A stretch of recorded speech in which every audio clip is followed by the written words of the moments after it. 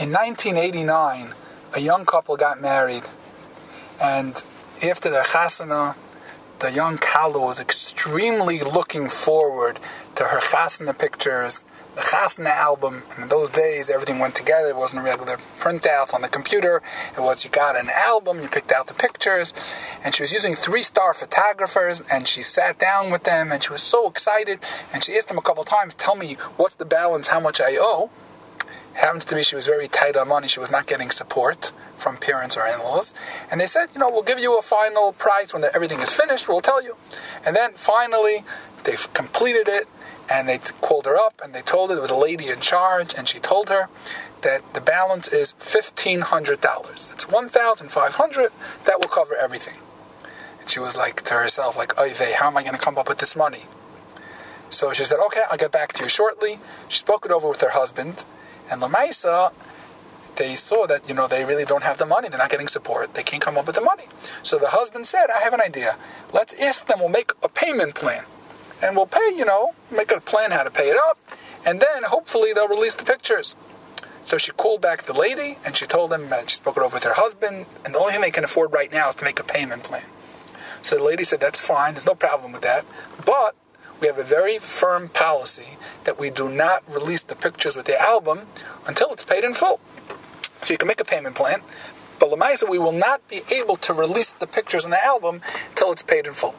So Lamaisa said, okay, that's what we'll have to do. Now, fast forward 11 years later, in the year 2001, there was a young couple that just got married. They were on their way to move to Eretz Yisrael, and the husband came from a rich family. And they were in 3-star photography in the store in Brooklyn, and they were looking over different pictures, how to set up their album.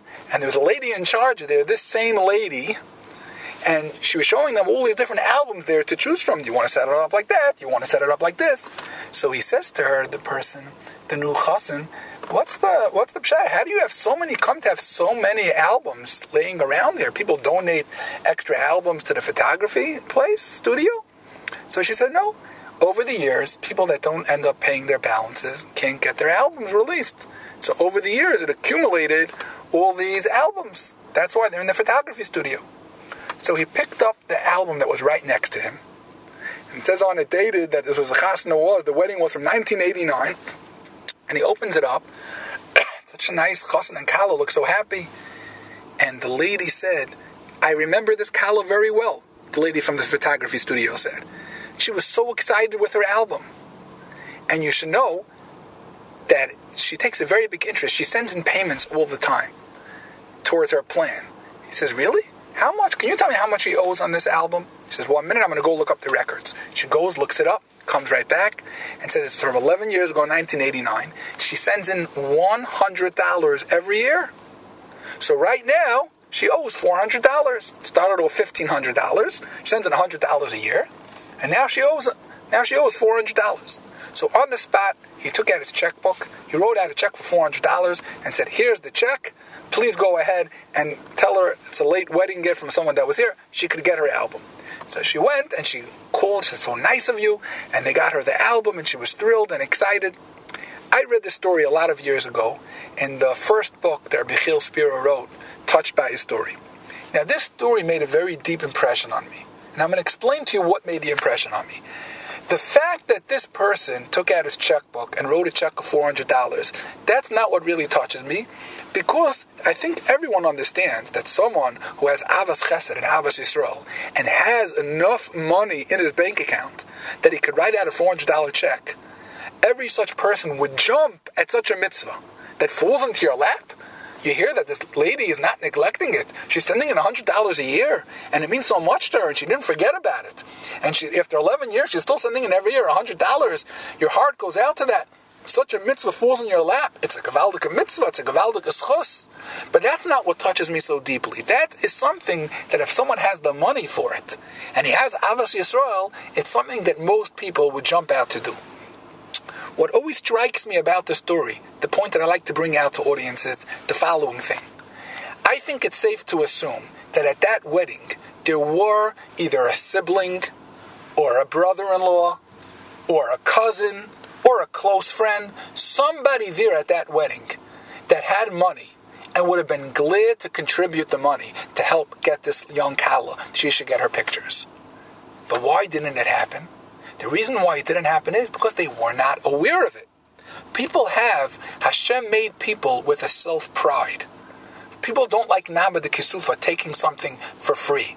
People have a pride. They're not going to go around asking and saying, can you please help me? I need money for my pictures.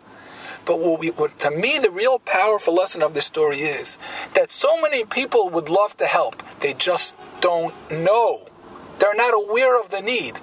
This is something that really, really is something very close to my heart. A person has to learn from such a story. If you have a sibling making a wedding, you have a cousin making a wedding, you have a close neighbor making a wedding, go be proactive. Find out. Pick up a phone. Call the wedding hall. Call a photographer.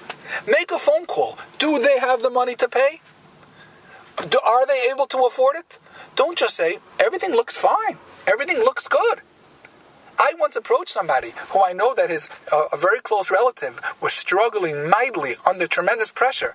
And I told that to the person. And this person was a very well-to-do person. He said, I don't know, I just met him. He looks fine.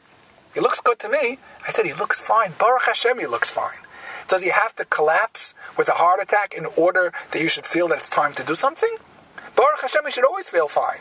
But how do you know that? How do you know about that he's not having sleepless nights? If somebody goes ahead and has 5 kids that he has to pay tuitions, and he has a daughter in seminary, and he's also supporting 2 sons-in-law, which is very, very commonplace in our circles, don't just say, it's a nace that he's making it, and now he's making another 3rd wedding. It's just a nace. Baruch Hashem. Let's thank Hashem. Let's say Hallel. No. Maybe this person is not falling asleep at night because every month he has to scrounge around that I have to get the money for this son-in-law, the money for that son-in-law, and I have to pay that tuition. I know someone, a very, very well-to-do person who opens up his heart to people. He told me now, the day camp season, he has people coming to him all the time that they cannot afford to pay day camps. They're not embarrassed to come to this person because this person is someone who incredibly lives in a small little townhouse and he's out there supporting I can't tell you how many people. But a person should realize maybe it's my brother, maybe it's my cousin that's not making ends meet. And they're struggling. Let me go find out to see if I can help. This is what I learned from this story. What I learned from this story is, don't just say everything looks great, she's such a smiling Kala. Who knows how many nights she cried herself to sleep because she didn't have her pictures. A person needs to be proactive and go out and look out and see, let me see who I can help before the person collapses. Before the person becomes in a tzubrach in a situation, let me see if I can go help that person. And that Midah Keneged Midah, Hashem should always help us, that we should never fall.